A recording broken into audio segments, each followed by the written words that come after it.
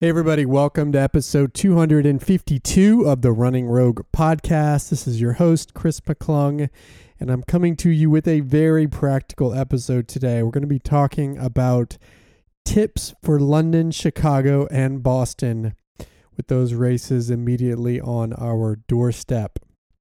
First, congratulations to all of those who ran Berlin. We had some rogues there from Austin. We had some rogues there from our virtual community. And the results were strong all around, so very proud of that group, and also happy for everyone who got to toe the line in Berlin. It was great to see real live racing happening, especially at that scale in Germany. So good to see, fun to watch.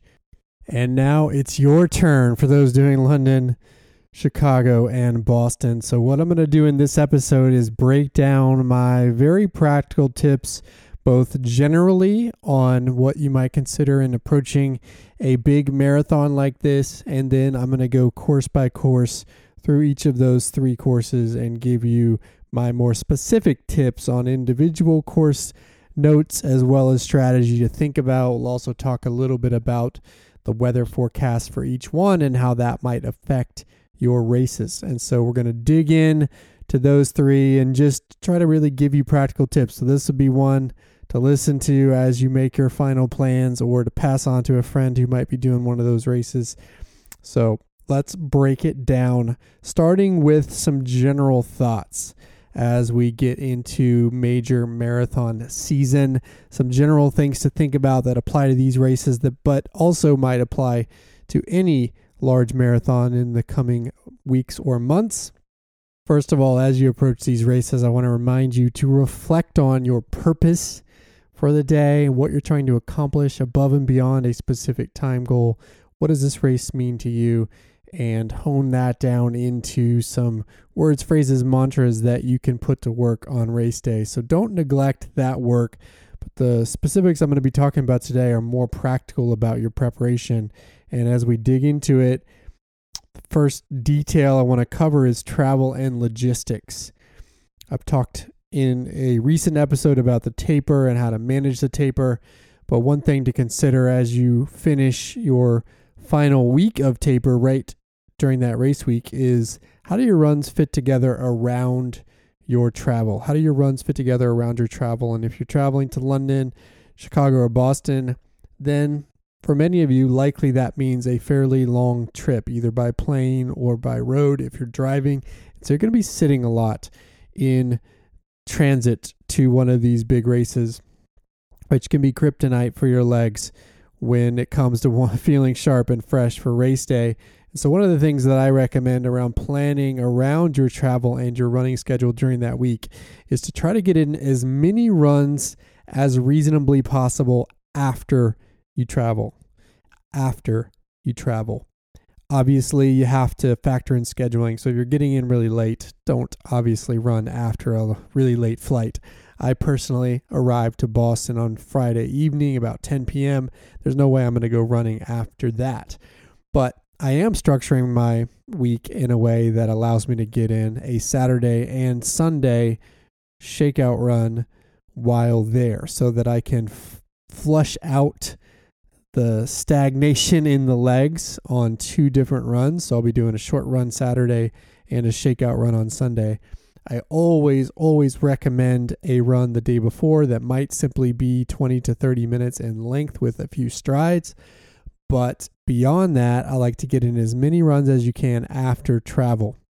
And so if you're flying out on a day and you have time to run when you arrive, try to schedule your run after you land so that you can start to work out some of that sitting from the plane or the car. And then again, try to run as many days as you can while there to keep the legs fresh, which could mean that you shift your days off during that week to a day that's prior to your travel. So for me, I typically don't run on Sundays. I'm a 6-day-a-week runner, don't run Sundays typically, but for a Monday race, I'm going to be running on Sunday as my final shakeout run, which means that I'll take a day off prior to my travel to Boston in order to make sure that my legs are fresh and I've got that opportunity to get as many shakeouts once I land as possible. So again, be reasonable about it. Don't do anything crazy like run super late after you arrive, but to the extent possible, get in as many runs as you can, consistent with your prior routine after you land on location. That helps get that blood flowing so that the legs can be sharp and fresh going into race day. Again, these are short, easy shakeout runs, but it's really important to try to skew them to post-travel if at all possible. Don't bend over backwards for that, but do try to accommodate that rule if you can. So think about your travel and how your runs fit together during those final few days so that you can get in those pre-run shakeouts. Second tip I have, general tip that may be counter-cultural in the running community, is that I do not recommend carbo loading. Especially if it means doing something that you're not used to. Carbo loading is a bit of has some mythology, I should say, around it, and there are protocols that science tells us work when it comes to carbo loading, but it requires a very significant amount of carbohydrates in the days leading up to the race, to the point where you have to overdo it significantly over multiple days prior to your race in order for that to have scientifically proven benefit. Or alternatively, there's another protocol where you actually reduce carbs in the week before and then add them back right before the race. And so it requires this off and then on again protocol that can be really bizarre and disruptive.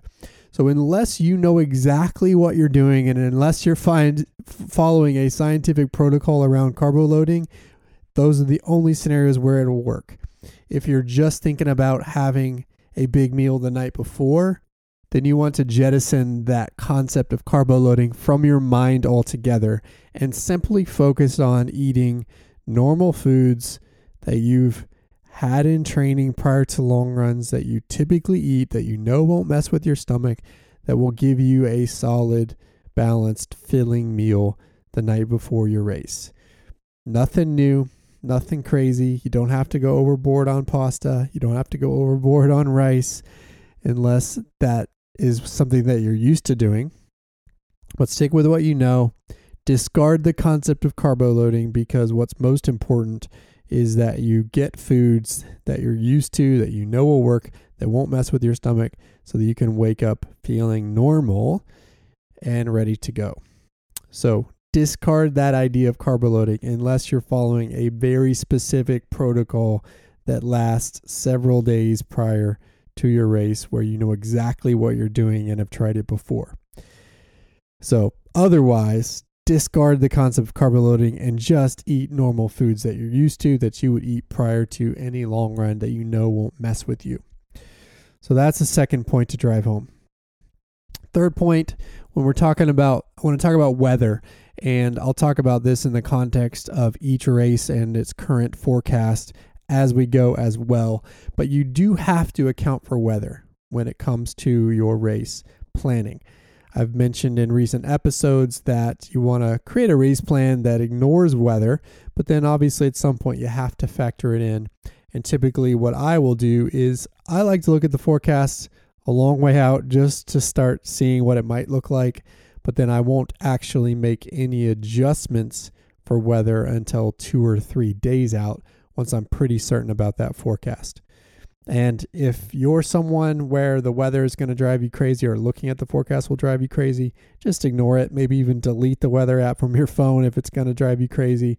Personally, for me, I find comfort in looking at it, whether or not it tells me something good, because it gives me a way to start thinking about how I might adjust based on how the forecast is moving around.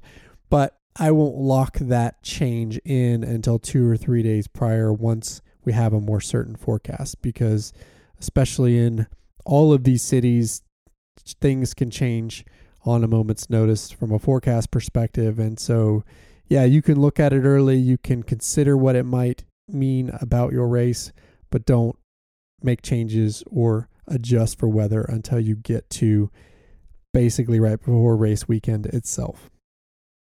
So that's my third general point. My fourth general point that applies to all of these races and will also apply to many big major fall races is that you have to think about the crowds. You have to think about managing the crowds and the potential implications for that on your race. Now, it might be a little bit different this year with the pandemic and the spacing that's going to be happening at the start lines, and the fact that in races like Boston, there won't be a single mass start or even mass wave starts. They're going to just let us get off the bus, walk to the start line, and go. So it might be a little bit less congested, but likely you're still going to have congestion at all of these races, and you have to think about that and factor it into your early planning. A lot of people get really worried and nervous about the crowds, but I think in many ways they are a gift to you if you channel it in the right ways, because of that early congestion. What you want to do is just let the crowds slow you down. Let the crowds slow you down. Do not lose and waste energy bobbing and weaving in the early miles, because it's only going to cost you energy and, by the way, add to your distance that you're going to need later in the race. So find your spot in the crowd, settle in, don't bob and weave, stay behind people, let naturally the crowd slow you down, especially in that first mile. And then once you get to that first mile marker, you can do a checkpoint on where you are and then make some adjustments accordingly. But never, ever fight the crowds or do anything crazy that requires significant weaving, because that will just simply cost you energy that you're going to need later in the race. The other thing to consider related to crowds is how the crowds might impact the early parts of the course depending on the turns. And you have in London some early turns, in Chicago some early turns. Fortunately in Boston it's a straight shot out, but you just need to be cognizant of how the crowds might be affecting you in those early turns so that you don't get hemmed into a corner. In general, we want to run the tangents on a race, but probably not early in a big crowded race. You want to avoid running those tight tangents to stay out of the corners, because when you get into those corners on a tight turn, you might be hemmed in by the crowds and that could impede you. So early in big races, I like to stay more in the middle of the course, because that will allow me more freedom of movement than if I try to take that really tight tangent. So that's just something to think about early in all of these races, is letting the crowd slow you down, embracing what that means, because it means you're saving energy for later, and then just thinking about how the crowds might affect you on some of those early turns.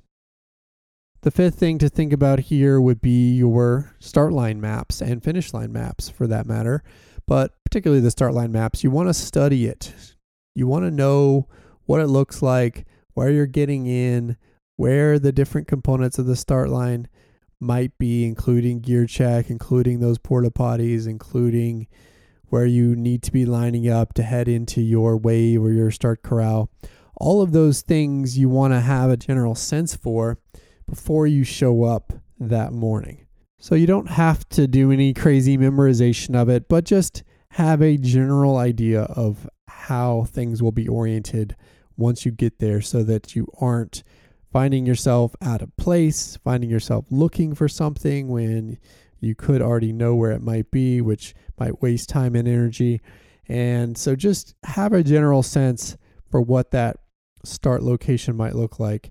And in Boston, it's going to have two forms. You're going to have the location where you get on the bus, and then you're going to have the location in Hopkinton once you arrive, and then there's actually close to a mile walk through Hopkinton to get to the start line once you arrive. And so you want to understand those details and how they apply in your particular race, so that again, you're not left searching once you actually get to race day. So know your start maps. Then the last point I'll make, which generally applies across the board in any race, but especially these three, is that you want to bring to bear a strategy that allows you to start smart and finish strong. Start smart, finish strong. That should be a mantra if you don't have one already. So start smart, finish strong. You want to start conservatively, save energy, and then apply that energy late in the race for a strong finish. That's what success looks like in an optimized marathon. And it's not easy to do in a big race, not easy to do in some of these races with challenging courses like Boston, but it is possible if you keep that message in mind throughout and execute a plan accordingly. So don't forget overarching strategy concept, start smart, finish strong.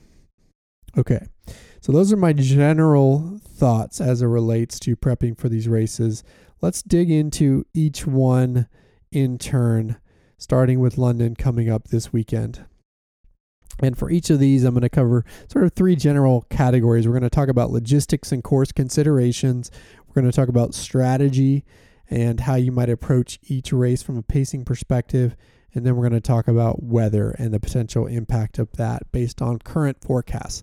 And again, for London, I'm recording this on a Wednesday before the race. It probably could be pretty dialed in. But for Chicago and Boston, it might change. And in fact, it probably will change. And so I'm just going to give you what it's showing now and then just some considerations to think about if that plays out. And I'll give you considerations for how you might think about it otherwise as well if things shift. But let's go to London. Let's talk logistics and course considerations. First of all, one thing to consider, and this applies to Boston as well, is that London actually has the latest start time of the three. Usually Boston's later, but they've moved their start up due to the pandemic. But here in London, you're going to be starting at 10:10 a.m. or later. The start line appears to be open between 10:10 a.m. and 11 a.m. depending on your wave or your corral there in London. You also have 3 different start lines there. But you have to factor in that late start, which obviously that includes the logistics of that and how you get there. But more than that, and probably the most important part of that applies to Boston as well, is you also need to be thinking about fueling and hydration associated with that later start. Chicago is simple. It starts at between 7:30 and 8:35, and so that fits into a normal window of get up, eat breakfast, go race, no big deal. But London and Boston, London 10:10 start to 11, Boston 9 a.m. to 11:30. You have to factor in that later start. And so what does that mean from a fueling standpoint?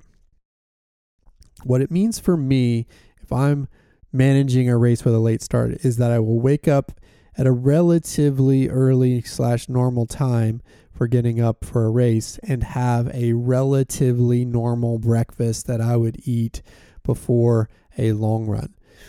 And so that could look like anywhere from 200 to 400 calories of something really simple, basic, that's going to be easily digestible, that isn't going to mess with my stomach, that I know I've tried before running and had success with. That could be a bagel, that could be toast with peanut butter, that could be banana and some fruit with some other things. That could be, in my case, dry cereal is something that I will do in advance of a race like this. So a relatively normal pre-race breakfast when you wake up. But then you have to factor in some fueling and hydration between that point and race start. And so for me in Boston, or if I was in London, I'd be carrying with me some pre-race hydration with electrolytes, likely some Noon or Scratch mixed into a bottle that I would sip on between breakfast and my start time, and then some sort of small snack that I can graze on between breakfast and that start time as well. And so again, for me, that would look like some dry cereal that I could just simply eat small handfuls of between the time I had breakfast and then while I might be on the bus and heading out to Boston, so that I can continue to get some calories in throughout. I'll also bring my UCAN with me, which is my pre-race fueling routine. But beyond that, you want to just make sure you're getting some sort of calories in small chunks between breakfast and that starting time. And then also some sort of hydration with electrolytes during that same window as well. Again, not big amounts of it. I don't want you to chug anything or drink lots of anything, but I'm just talking about little sips, little bites to keep the system working and moving between when you have breakfast and when you go to the race, so that you have some fueling, so that you don't end up in a situation at 1 or 2 p.m. in the race where you actually might bonk. It's happened to me in Boston, and it happened to me in my first Boston actually when there was a noon start. Completely bonked in that race because I mismanaged my nutrition between breakfast and the start time. And so that's what I'm trying to help you avoid here, is just think about the practical reality of that time between breakfast and your start experience. Again, you don't have to have a bunch of food in that window, but some small bites of something, as well as some hydration to make sure you're keeping the system working and keeping the system fueled and ready for when the gun goes off. And then, of course, make sure you have your in-run nutrition all ready to go, and you can then execute that upon your normal routine once you start the race. So that's something to consider at London, and then Boston, of course, the late start and how that might affect you. Another thing to consider at London is that it is a course that has a lot of turns in it, and the turns kind of come in clusters where you will have little windows where there are couple of sharper turns in short duration. And so on this course in London, you'll have turns around mile 3. You're going to have more turns between 6 and 7, between 9 and 10, between 18 and 19, and then around 21 before things start to straighten out towards the end. But there's just a lot of turns on the course, and they tend to be clustered in small little sections where you're going to have multiple turns within a short period of time. And so that's one thing just to be aware of. Again, early on, you want to try to stay in the middle of the course so that you're not fighting the crowds around those turns. But then as the race progresses, after that mile 7 or 8 point, you should be able to start taking the tangents and taking the turns more directly to save time and ultimately distance on your race. And so be cognizant of that as the race progresses in London, especially in those windows where you've got multiple turns within a short period of time. So just be aware of it. Think about it in the context of the course map. Visualize it as you visualize your race about how you're going to manage those turns, because it's going to matter. It's going to matter not only in terms of saving energy, but also saving distance, so that you're not running 26.9 or 27 miles, which can happen on some of these courses if you're not careful. So that's another logistical element to consider, is manage those turns in London, especially in those clusters. Another thing to look at is that there is a downhill. The course in London is relatively flat, but there is a downhill section around mile 3. And you just want to be careful there. As I always say, start smart, finish strong. But you have to be careful when that start has some downhills in it. Boston has the same thing in mile 1. And you have to be careful there to not overdo it, not get greedy, not let that downhill suck you into something that's going to be too fast. So just be cautious there in London. It's not a big, massive downhill. Boston's downhills are much more pronounced, but it could be something that subtly sucks you into a pace that's too fast, too early, and you want to avoid that. So just be cognizant of that. Let gravity do its jobs. Just save energy in that mile that you can then use later. So be cautious of that downhill. After that, there are some gentle ups and downs in London, but nothing too crazy. It's a relatively flat course after that. Not much to think about otherwise in terms of how that course plays out, other than that mile 3 downhill and then the turns.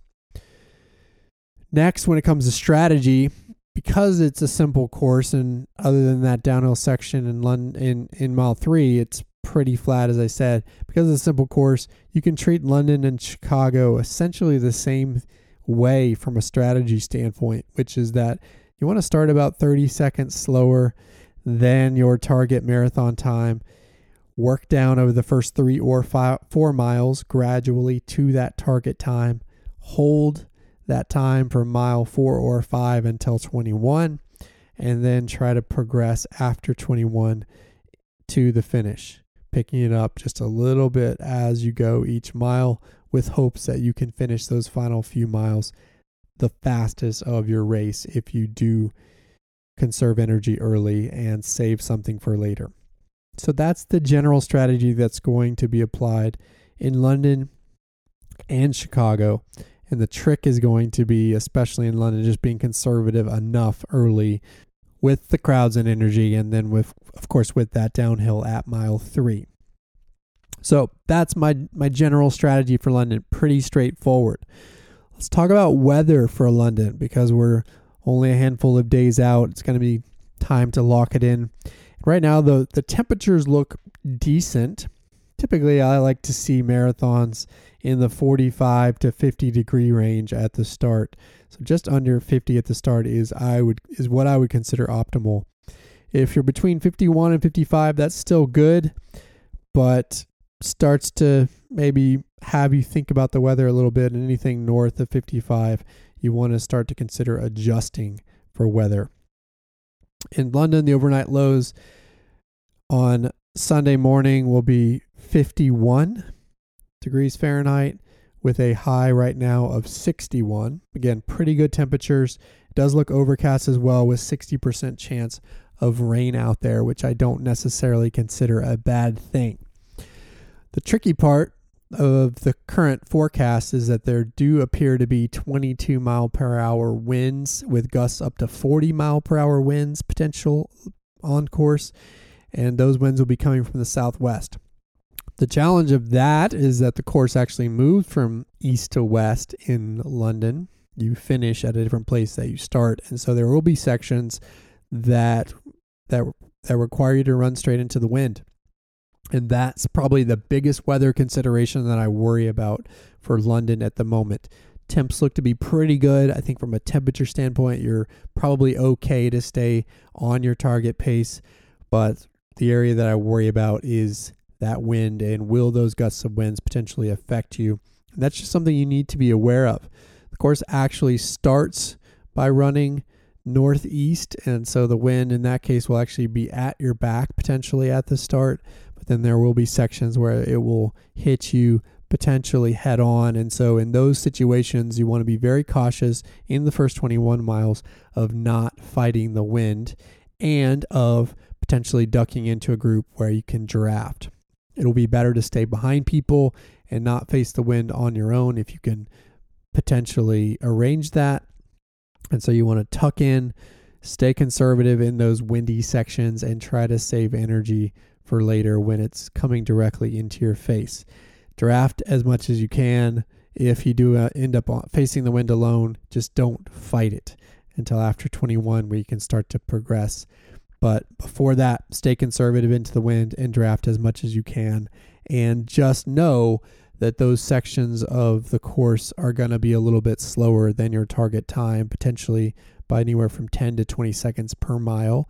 And that's okay. Better for you to be conservative into the wind than fight the wind and pay for it later. So that's the big concern for me with London. Potentially good temperatures, but we've got to watch that wind, and hopefully that forecast will shift on the wind before race day itself. Okay, next, let's jump into Chicago. We'll talk about, again, logistics, course considerations, strategy, and then weather.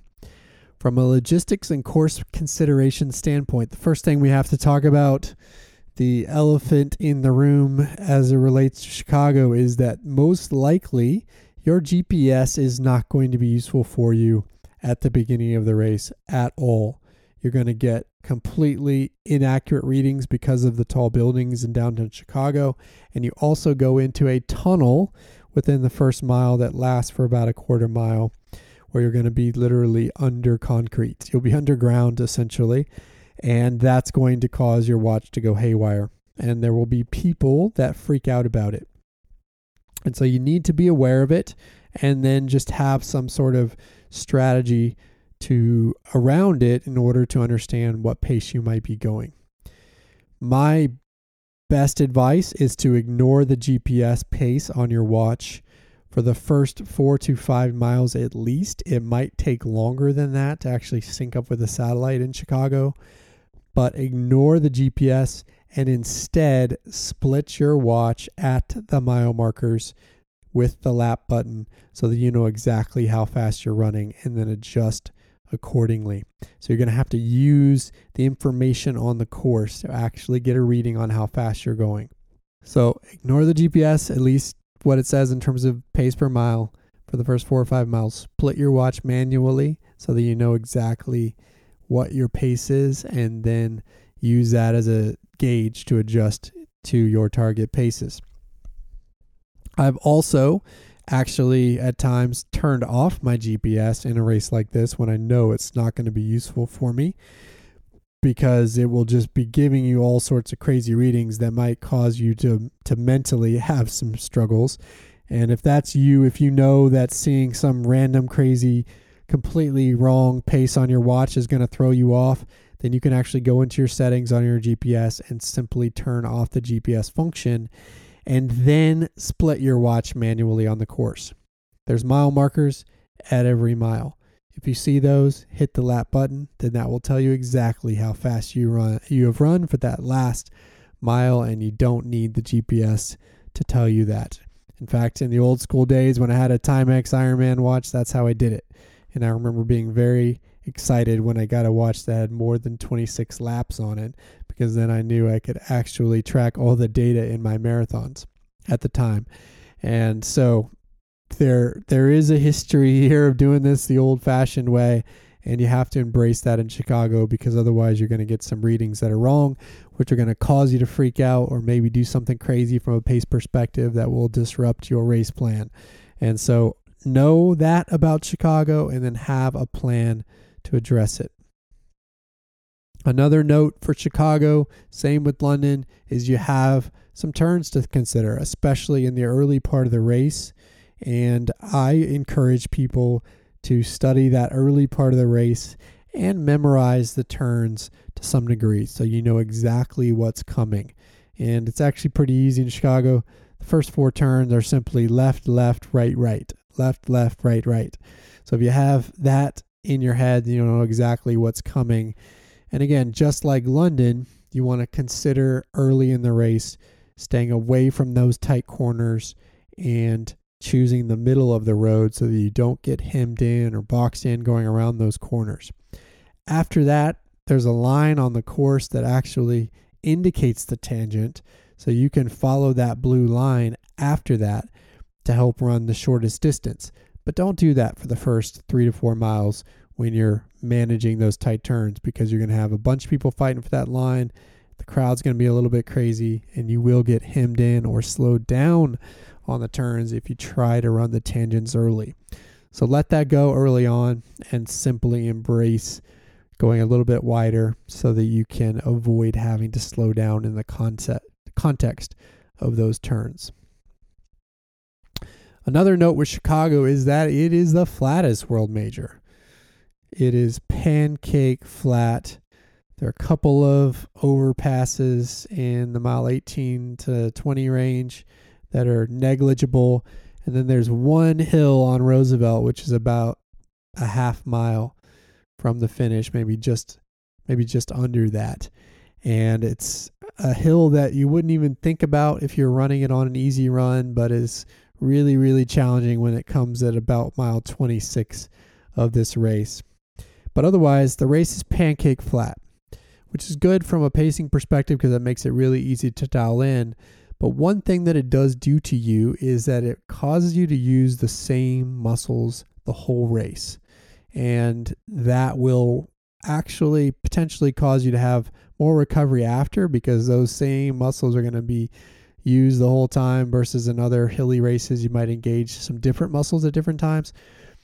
And what that means for me in Chicago is that you want to try to disrupt that fatigue a little bit by changing up your cadence and your rhythm periodically throughout the race.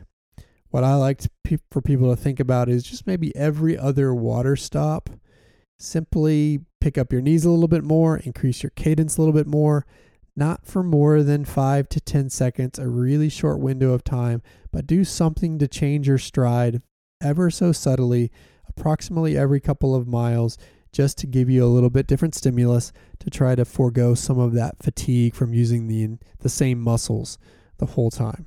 So that's something to think about in Chicago. That's something to think about on any other really flat course like Houston, is you just want to change up your stride, your cadence ever so slightly for 10 to 15 seconds every 2 to 3 miles in order to get a different stimulus that will help delay fatigue late in the race. It will also help you with the post-race recovery. So those are logistics and course considerations. Let's talk about strategy.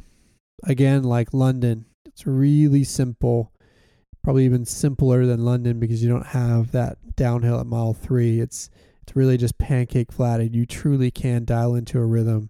And so this is a simple 3-section course strategy. Again, start about 30 seconds slow in the first mile, work down over the first 3 to 4 miles in 10-second or so increments per mile, and then hold from 4 or 5 till about 21. Hold that pace as consistently as you can. And again, because that course is super flat, it'll be easy to stay within a fairly tight range as you go. And then after 21, but not before that, start to consider picking it up in 5 to 10 second per mile increments as you go to the finish. And after you get past 24, all bets are off. Empty the tank all the way to the line. That is our general strategy for Chicago.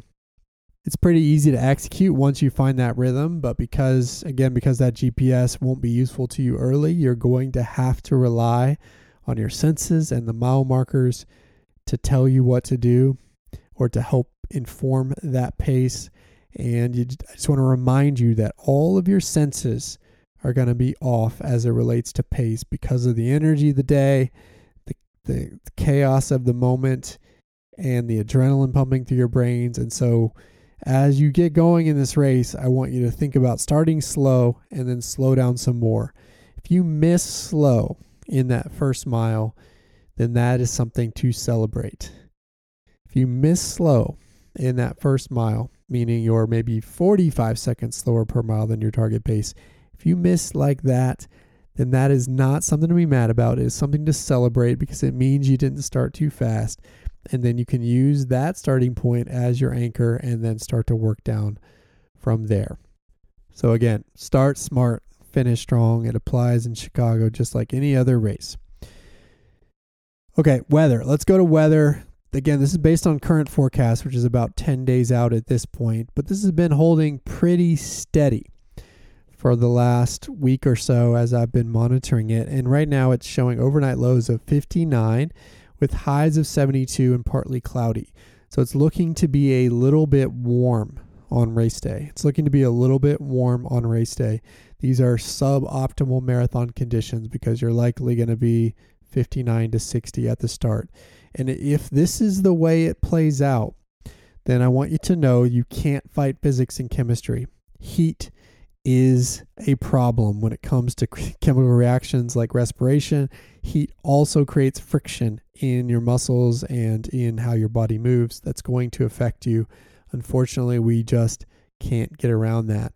And so if you have a target time and the weather plays out like this, then what I typically recommend is that you add 10 seconds per mile or approximately 5 minutes of target marathon time to your target paces across the board, at least until 21. After 21, all bets are off. You can go for it. But before 21, if the weather holds, add 10 seconds per mile or 5 minutes of total marathon time to what you think you could run in good conditions. And then for every 5 degrees north of that, you got to add another 10 seconds. So 60 degrees is 10 seconds, 65 would be 20 seconds, 70 would be 30 seconds, and so on. Unfortunately, that's just the way it works because of chemistry and physics. And you can still run a beautiful race in spite of all of that, but you do have to factor in the temperatures. Now, the next question I'm sure from you will be, well, what would I want that forecast to show in order to stay on target with my plan? And for me, I would want to see it as a start temperature of 55 or cooler in order to consider staying on my target plan and not adjusting. But if it's north of 55, add the 10 seconds, be conservative early. After 21, you can throw that out the window and just run based on how you feel, but it's going to affect you, so please account for that. That's Chicago. Let's talk about Boston. So logistics and course considerations. First of all, as I noted with London, just consider that late start and how that affects you from a nutrition and hydration standpoint, and try to get some small snack to graze on and some hydration to carry with you out there on the bus so that you can keep the fuel going as you prep for the start line. We also have to consider from a course perspective the downhills. The downhills in Boston are the kryptonite of this course. It's a net downhill course, yes, but the way those downhills show up and because of the rolling hills in Newton, it becomes very difficult to execute a fast and beautiful race on this course. That's just the way it is, especially if you're new to it. And so the biggest course thing to note is those downhills. And there are two to really note, especially. One is the first downhill in mile 1. Once you hit go, you're straight downhill. And this is a downhill that's steep enough that typically requires you to adjust your form in order to be comfortable on it. And either if you're good at it, get really quick with those feet, increase your turnover and lean over your feet so that you can keep a rhythm on the downhill. Or if you're not good at that, then you're going to find yourself wanting to lean back and brake with those quads. And that eccentric loading of the quads is what makes Boston so tough. And so you want to avoid that as much as possible by being conservative in that first mile. And we'll talk about how that applies to strategy in a second. The second big course downhill challenge is the one between 15 and 16 as you approach Newton. It's another steep downhill. It's actually quite long, at least half mile in length, and it's a hill that is easier to run. It's actually one that's not quite as steep as that hill in mile 1 that allows you to actually get into a pretty nice rhythm on it. But it is so tempting to go fast there and to then carry that momentum into Newton in a way that's going to cause you to burn too much energy up the uphills in Newton. And there's 4 climbs in Newton, and you have to be cautious on them. But if you fly down that downhill between 15 and 16 and then think you can carry that momentum into Newton and get greedy in Newton, then that is a booby trap that will catch you. So you have to be very careful there between 15 and 16. Use that mile as an opportunity to essentially recover before Newton. Let gravity do its thing, keep the rhythm smooth. Yes, you may go a little bit faster in that mile than the previous mile, but it shouldn't be dramatic. And it really should be an opportunity to conserve energy and basically prep for the work you're going to have to do through those Newton hills. So be careful of the downhills in Boston. And then, by the way, after Heartbreak Hill, you've got a downhill between 21 and 23 that you can take advantage of. That once you get past that 21 point, after you get through Heartbreak, that's when you can turn it on and go. But just know that those downhills in Boston are the big booby traps of the race. It's not the climbing that will get you. It's those downhills if you take them too fast, if you get greedy on them. So that's something to consider from a course perspective. Another thing to consider here with this race, because of the wave start, is then they're opening the start line at 9. You're going to be getting on the buses between 7:15 at 9:45. And once you get to Hopkinton, you're going to be able to walk through the city there, which is about a mile, by the way, another thing to be prepared for, and go to the start line and just go. And it's going to be a rolling start. There won't be any specific wave starts. It's going to be something where you can just get off, walk, and go, which is, I think, it's great. But it's just something to consider about how that start fits together for you, and make sure you don't burn too much energy being stressed and worried about how that's going to play out. So try to be as mellow as possible as you get on the bus, as you walk through Hopkinton to the start line, and then, of course, as you get going. Let's talk about strategy in Boston. One thing I want to speak to first is to that first-time Boston runner. My goal for you as a first-time Boston runner, more than anything else, is to experience Boston in a way that causes you to fall in love with the tradition of it, fall in love with the history of it, to really be in awe of the overall experience. And there is a risk, if you get greedy with your time in Boston, that you will hate it. I, for one, can tell you that my first Boston was a disaster. As I mentioned, that's when the race started at noon.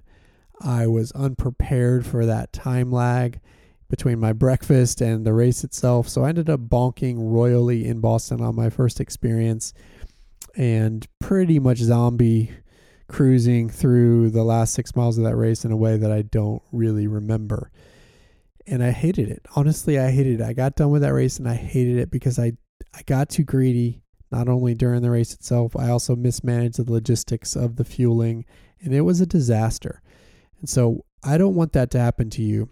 And this is a really tricky course, really hard to get right, especially on your first time. And you want to make sure that you can really soak in the experience, soak in the energy of the other runners, and soak in the energy of the crowds.